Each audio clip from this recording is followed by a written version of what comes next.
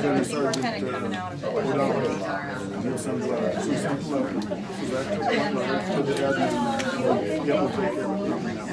So I said, print 20 copies. And you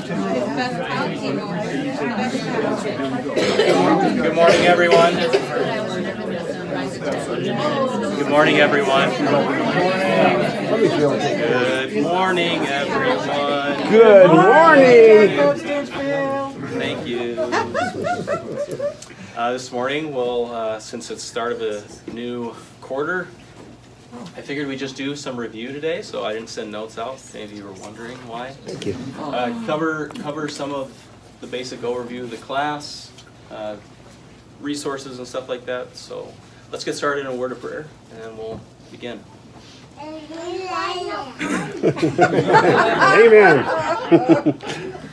Lord, thank you for this morning, and thank you for the joy of children. And thank you for everyone here this morning. Help us to come together as a community and to be like our name says, community, and to be all about the Bible, to be a church together that serves Jesus Christ passionately, that is for the truth. And Lord, help us to become more full of grace as Jesus Christ came and manifested grace to all of us. Help us, Lord, to serve you together. Help us to love one another, to forgive each other of sin, and to help encourage and exhort one another to be more holy and to be perfect, Father, as you are perfect. Help our time together now, Lord, as we look into your word and seek to honor and glorify you with our study. Amen. Amen. So, Romans, we're in mid-chapter 11 right now, talking about Israel. And I actually have something I want to read about Israel today. And then we'll get into going back to maybe Romans 1 and just kind of doing a read and review, kind of a quick overview. CBC's mission, kind of new, but at the last membership meeting, we talked about how our mission is essentially to know Christ and make him known. And so, two facets is what we're doing in here is hopefully, prayerfully, by God's grace, we're knowing Christ better, right? By study, looking into the Word, verse by verse, word by word, learning what God tells us about Jesus and himself and about us as mankind.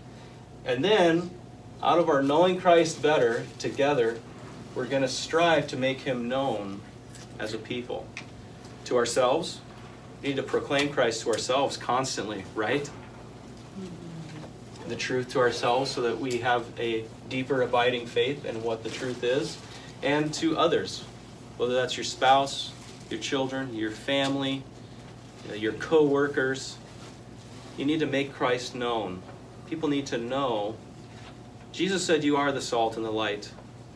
We are here to reflect Jesus Christ to a lost and dying world. And so two things. We know Christ better and we seek to make him known better. And so that comes into here. Our class is going to be recorded to help me, but also to facilitate knowing Christ and making him known. This is a resource that can be used by you guys or sharing with other people what Community Bible Church teaches. Okay? So on YouTube, if you look up my name, Jacob Stinchell, or Romans, you'll see a playlist, the letter to the Romans. You'll be able, if you miss a class or you want to remember something or you want to be like, hey Jake, I don't know if you said this right over here, which I don't all the time. Please forgive me ahead of time. I accept your forgiveness now. Also, Louis Hofer created a podcast underneath the app Castbox that has these YouTube things on audio file. And the nice thing about this is you can download it onto your iPod or whatever device you have that can project sound, and you can take it with you. I think a lot of people that work out in the field or drive truck, this might be something that could help you. And also he has done this for Chance's sermons, so you can review Chance's sermons underneath this Castbox app as well, right Lewis? Yep. Community Bible Church, Pastor Chance sermons. Yep, it's got our logo on there, so you should be able to know if it's ours or not. There's two of them. So they both, Jacob's has the same logo and so does Community Bible Church, but they're two separate deals. Yeah, so I think mine is titled The One True God, And you can look up my name, and then you can also look at Community Bible Church, Pastor Chance, under Castbox. So those are audio files that you can listen to live if you have streaming internet, or you can download it and then take it with you on the road. Class emails. I will have notes and theological thoughts. Normally are 4 to 6 pages long. My email is jacob.stinchfield@gmail.com. If you want to contact me, you can contact me that way. And if you want to be a part of the email list, let me know. If you want to keep receiving emails, if you don't want to receive emails anymore, just send me an email. Don't worry, I won't hate you or anything like that. Or if you're going to go to another class. My phone and cell number is 605-295-8582. Some of you have my wife's cell phone number, so if we're having events and stuff like that, you can also get a hold of her, ask her questions about things. Right? Sorry, called you out.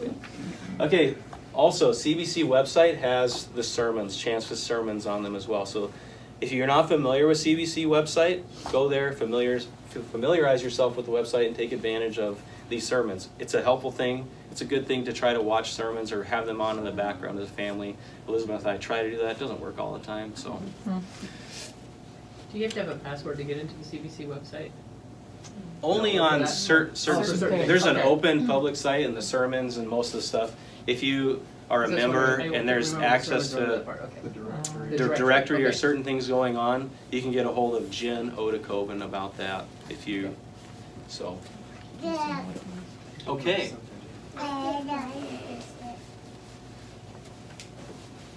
So get out your Bibles. Open up to Romans 1, please.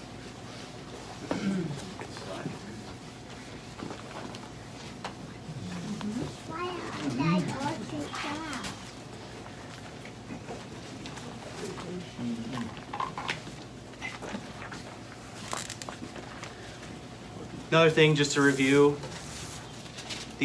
I'm using Helps to teach this class.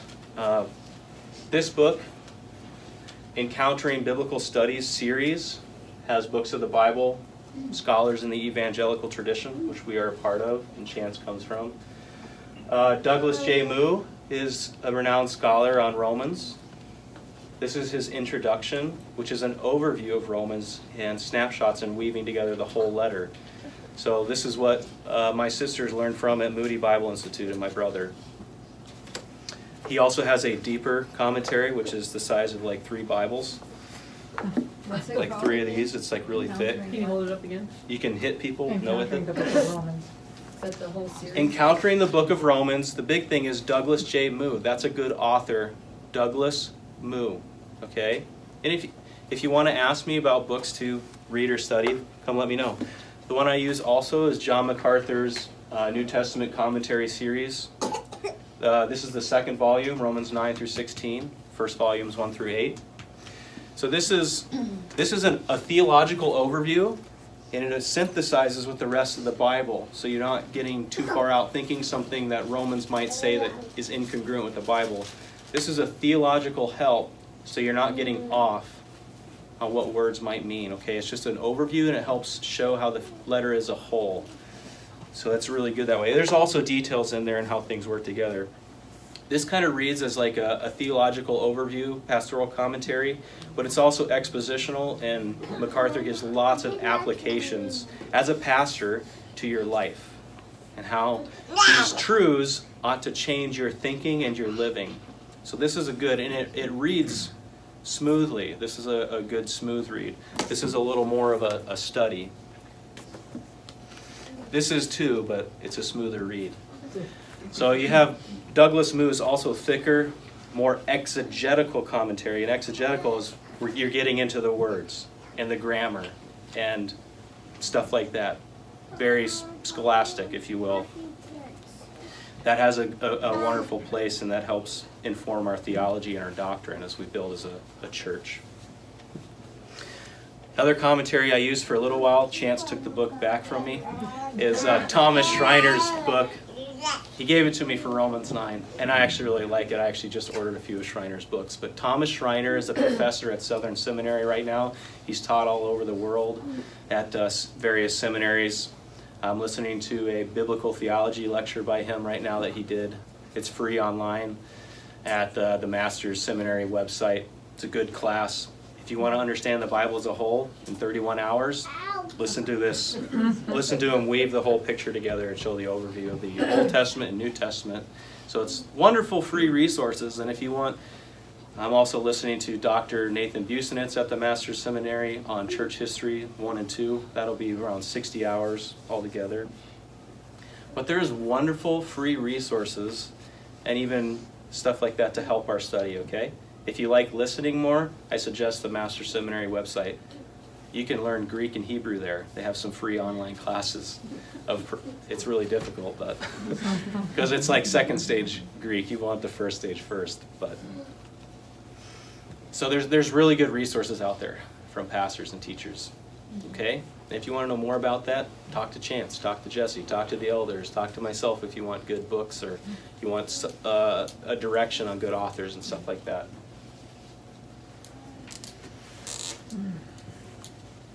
Romans 1.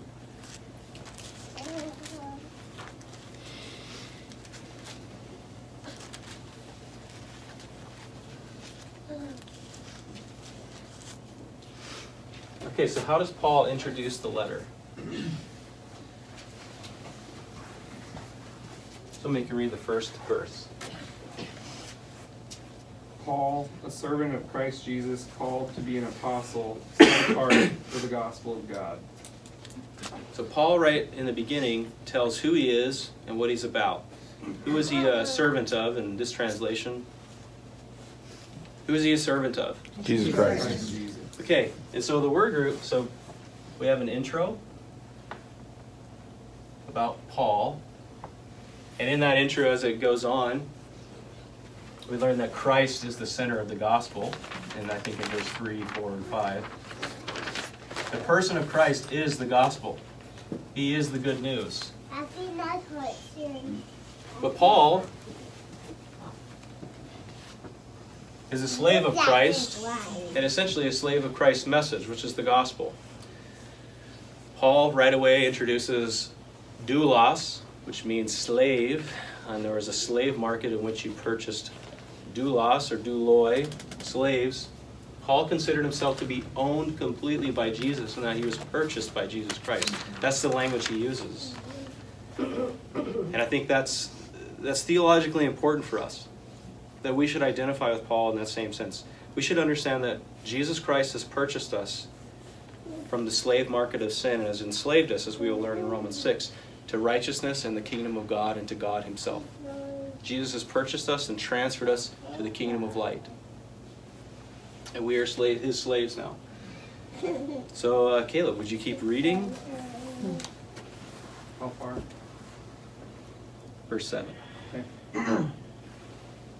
I'll just start it. Paul, a servant of Christ Jesus, called to be an apostle, set apart for the gospel of God, which he promised beforehand through his prophets in the Holy Scriptures, concerning his Son, who was descended from David according to the flesh, and was declared to be the Son of God in power, according to the Spirit of holiness, by his resurrection from the dead, Jesus Christ our Lord, through whom we have received grace and apostleship to bring about the obedience of faith for the sake of his name among all the nations, including you who are called to belong to Jesus Christ, to all those in Rome who are loved by God and are called to be saints.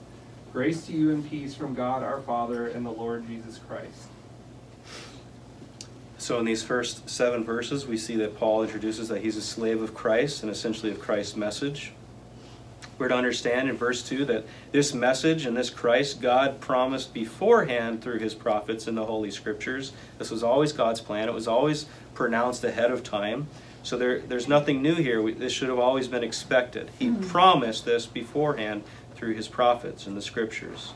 And this was, verse 3, concerning his Son, who was born a descendant of David, which is in accordance with the Scriptures. And, as we learn here, actually according to the flesh. Jesus took on real human flesh, and he was born in the fleshly line of David.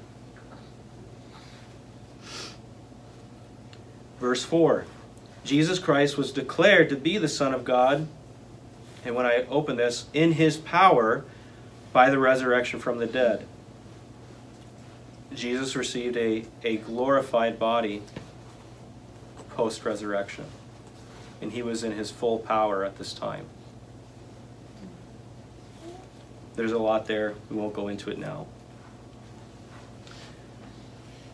According to the Spirit of holiness, Jesus Christ our Lord, Master, through whom we have received grace and apostleship.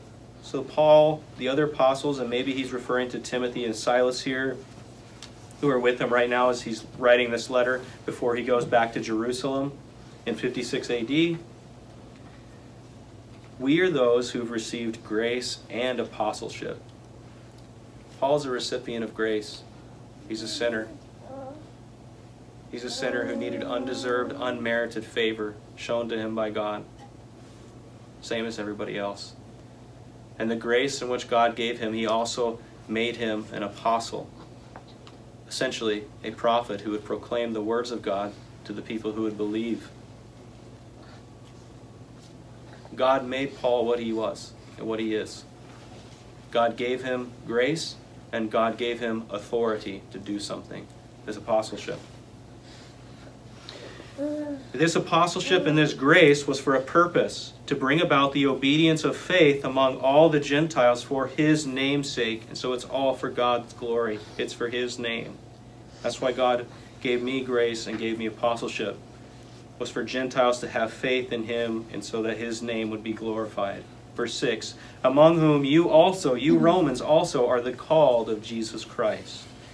To all who are beloved of God in Rome, called as saints, grace to you and peace from God our Father and the Lord Jesus Christ. This is a God who brings you grace and peace. And then Paul goes on to thank them. He's thankful for their faith. He thanks God for them. So the introduction, we find things about the gospel, about Christ, about Paul. We find that Paul loves these people.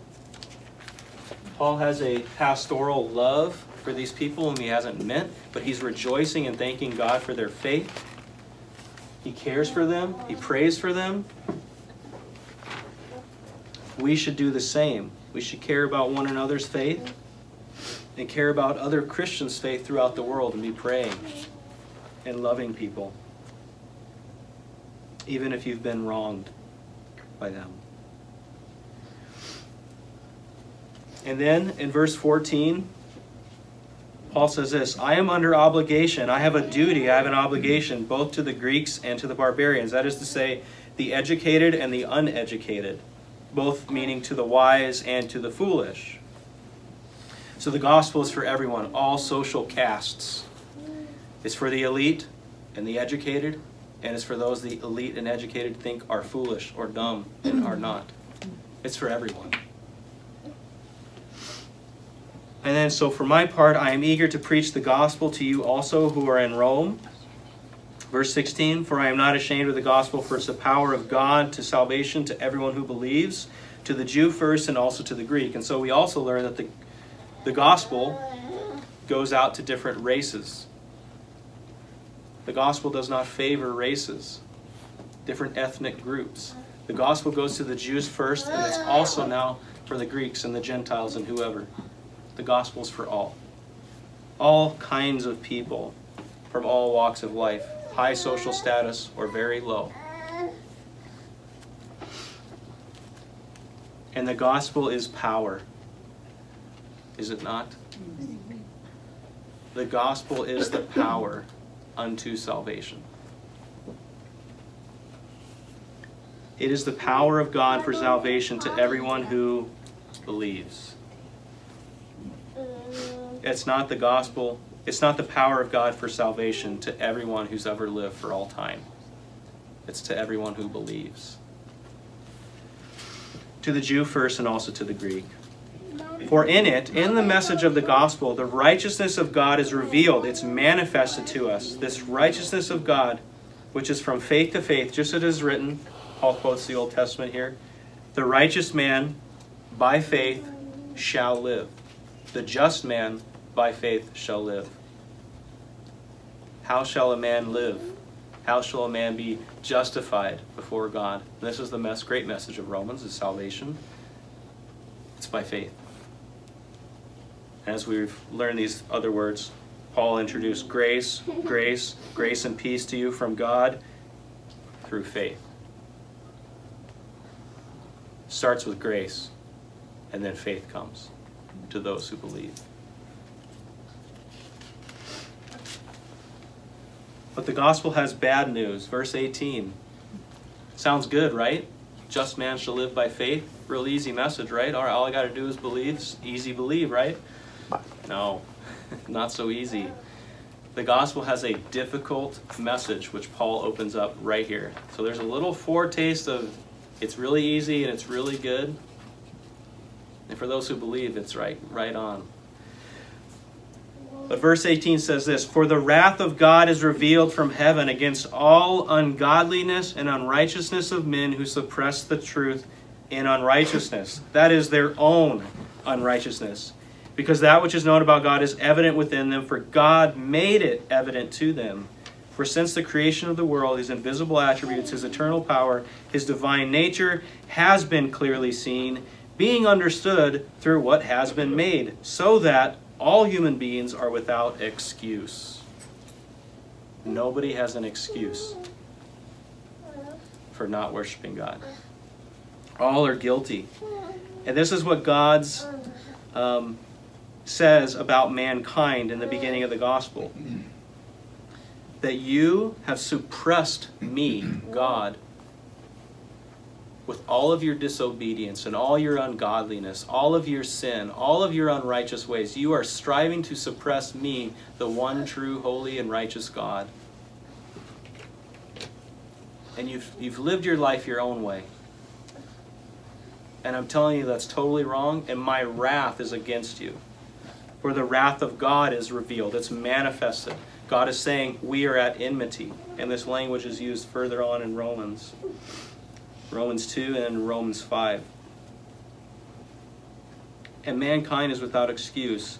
Verse 24 says this. This is what God says about man. Therefore, because of man's unrighteousness and because of his ignoring God and wanting to live life his own way, God says this, "Therefore, God, I gave them over in the lust of their hearts to impurity, so that their bodies would be dishonored." Verse 26, "For this reason, God gave them over to degrading passions." And this is the passage about homosexuality amongst women and men. Verse 28, "And just as they did not see fit to acknowledge God any longer, God gave them over to a depraved mind to do those things which are not proper. All unrighteousness, wickedness, greed, evil, envy, murder, strife, deceit, malice, gossipers." How many of you struggle with gossiping? Talking about somebody else in such a way that somebody else would think less of that person if they met them. I'm guilty. It is so hard not to gossip or slander. And the New Testament writers constantly warn us against it. It's so easy. And there's nothing that will destroy a church like gossip. People who are focused on slandering each other behind each other's backs, rather than keeping secrets and forgiving people from the heart, even if they've offended you. So we have all kinds of sin here, even sin that some people say, oh, it's not so bad. Slanderers, haters of God, insolent, arrogant, boastful, inventors of evil, disobedient to parents, without understanding, untrustworthy, unloving, unmerciful. So here's things that you're not as good at as you should be too. You don't have understanding, and you should have greater understanding of God. You're an untrustworthy person. You should be more trustworthy. You're unloving. You're not as loving as you should be. Anybody love here perfectly like Jesus Christ in Matthew, Mark, Luke, and John? Nope.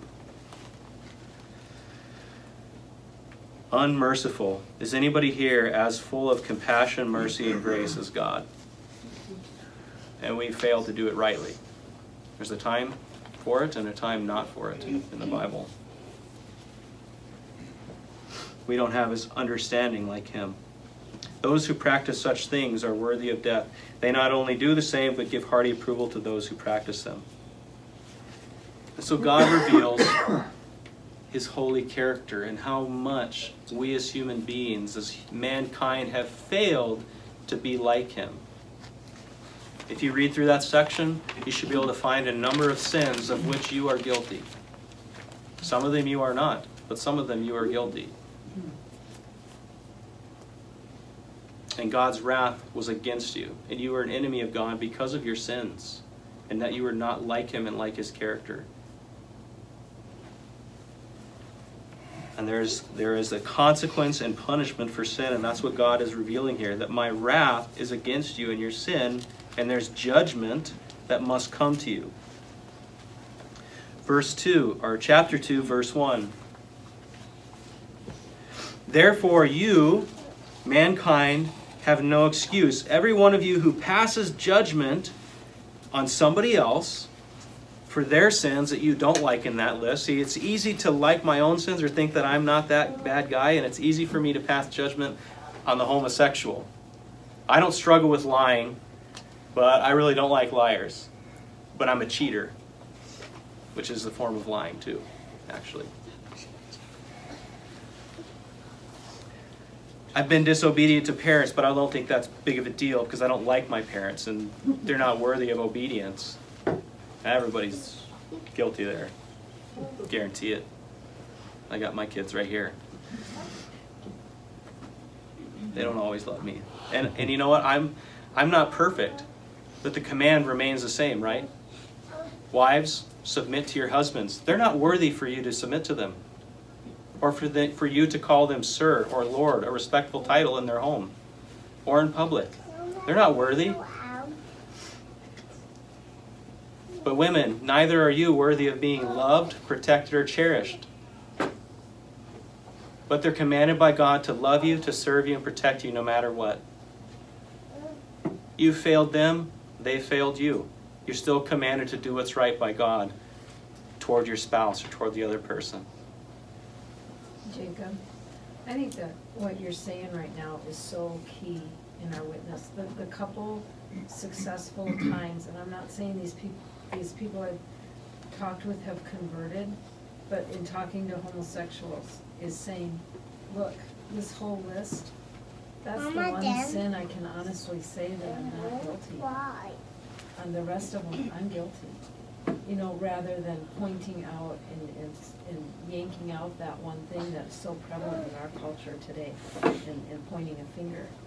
And what you're saying is so important in our witness, is we're not coming from them from a platform of you homosexual or you this, or I'm using homosexual because it's such a loud voice today in our culture, but the couple times I've had success in where you can see a heart soften a little bit is when I've said I struggle with every other one on that list, you know, practically without reading them off, but it's what you're saying, rather than pointing a finger at what theirs is.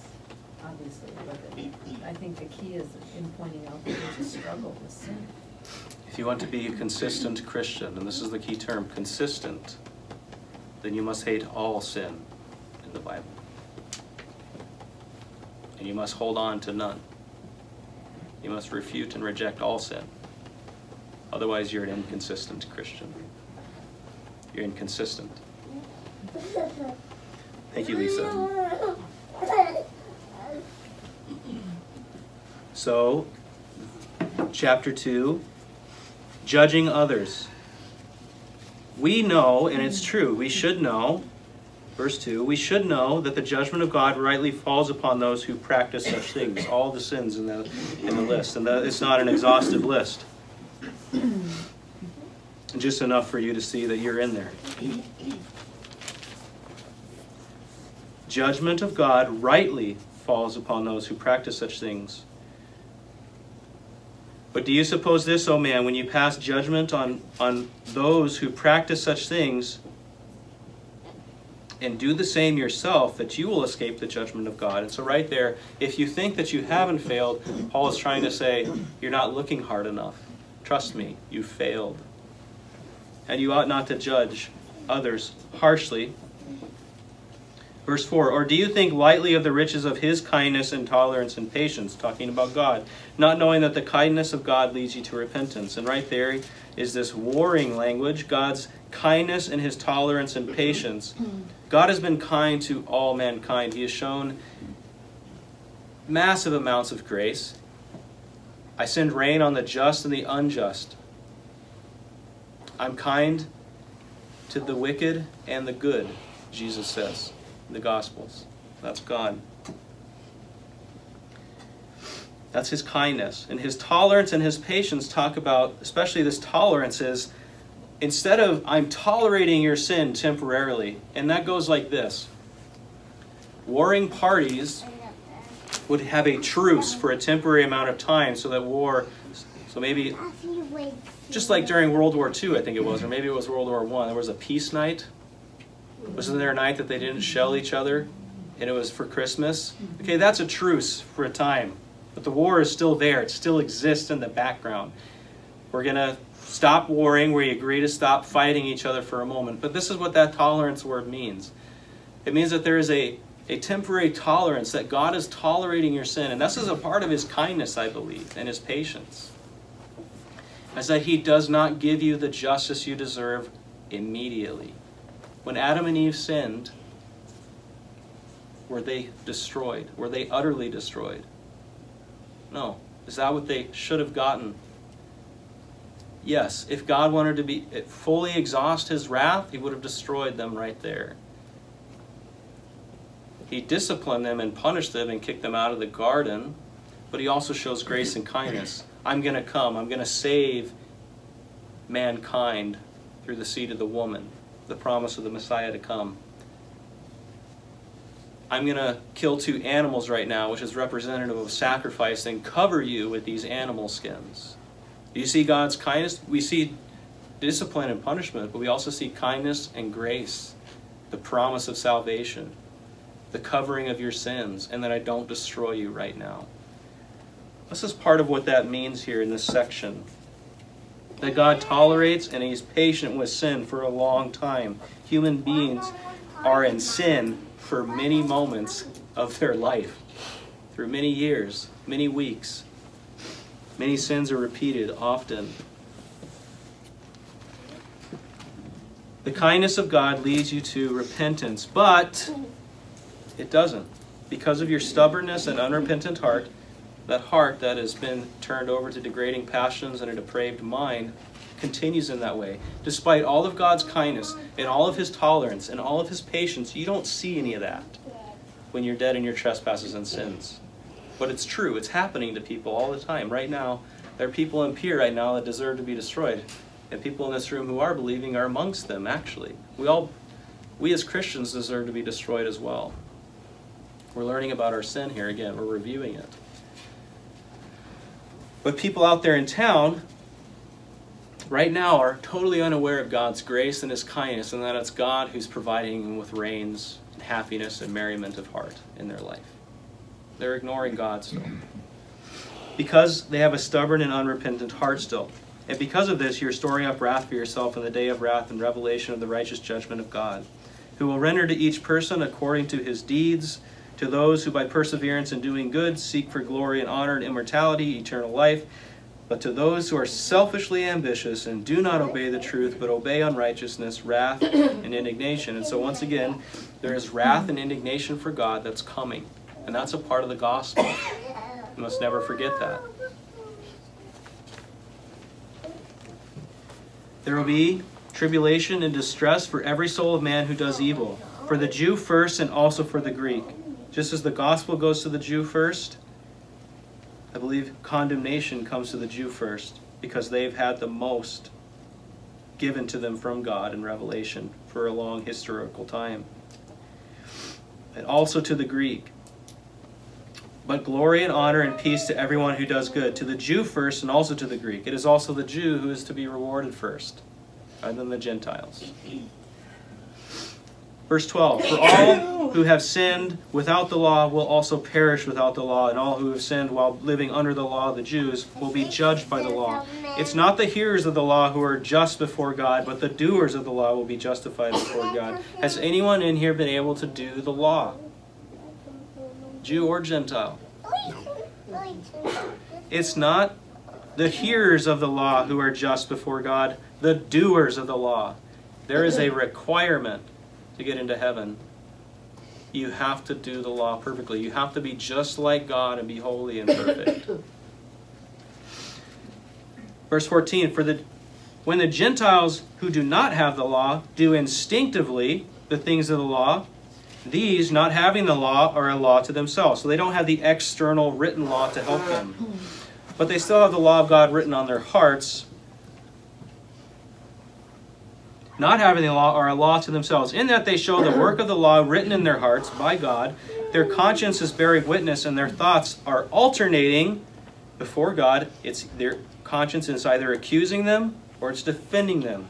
Have you done right or have you done wrong? And your conscience is constantly supposed to be showing you, I've failed, I'm doing right now, but then I fail, and then I do some good. So you have a conscience that's alternating between defending you or accusing you when you do right or wrong. Verse 16, on the day when, according to my gospel, God will judge the secrets of men through Christ Jesus. And so when Christ Jesus returns, and all men are going to come before his throne and give an account of themselves, Christians included, we'll talk about that separate.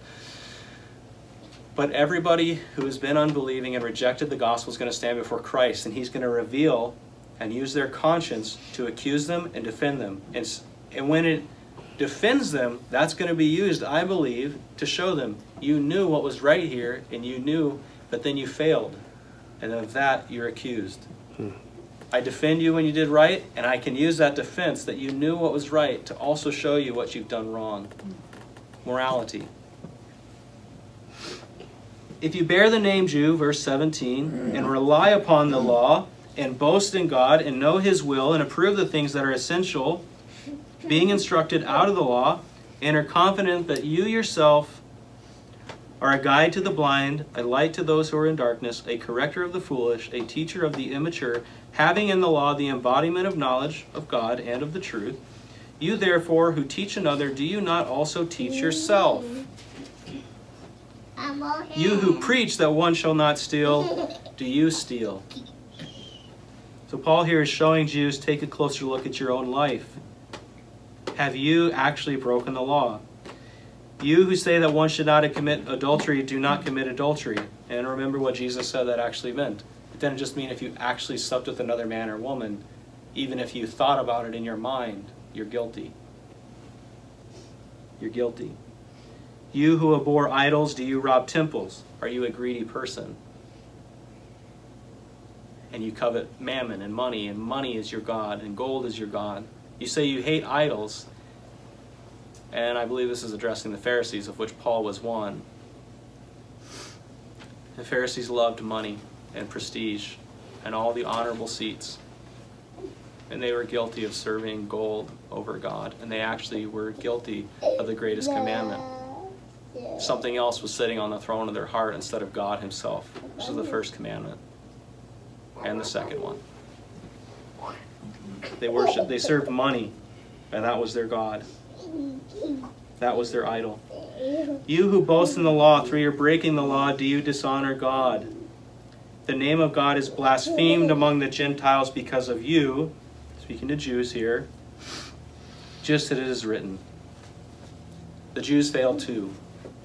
We all have sin. We're not to look down our noses at Jews, and Jews should not look down their noses at us. We all have depraved, sinful hearts, and that's what these chapters are showing. Turn with me to chapter 3, and we'll conclude. This is how Paul summarizes the bad news first of the good news. So bad news first. This will make people want the good news all the much more if you really labor hard on showing them how sinful they are and how guilty they are of God before God. Don't be afraid to get excited and stir people up too, because sometimes that needs to happen. What could be more serious, right?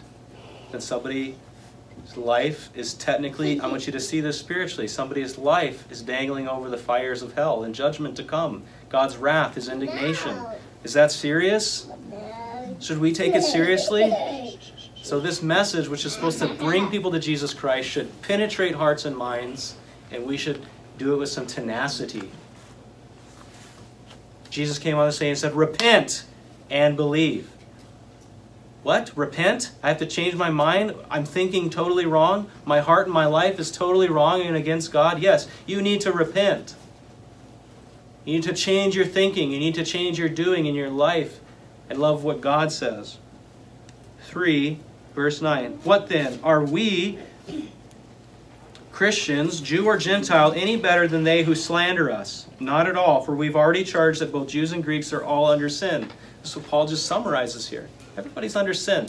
Don't think worse of them who slander you as Christians, whether you're Jew or Gentile, or even Christians or Jews who are slandering each other and still gossiping about each other. Are you any better than one of them? Technically, no. Inherently within yourself, no. By God's grace and other things, hopefully you're avoiding those sins.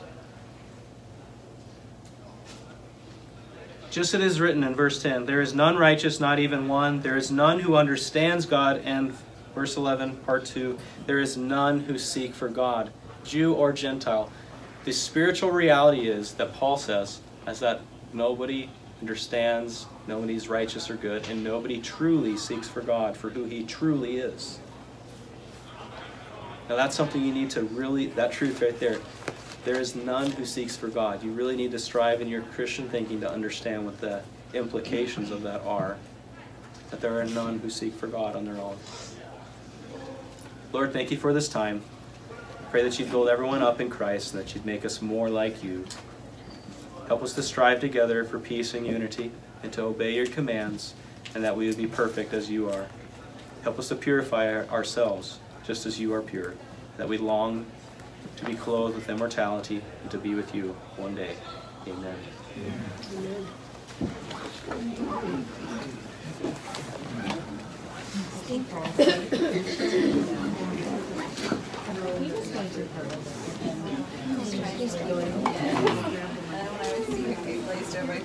Far on my timeline. Nope. Someone got the board. A lot in that. I see it. Yesterday, out how Jake showed us, so they were so good. She was home. Yeah, our kids all went out. You know, living life.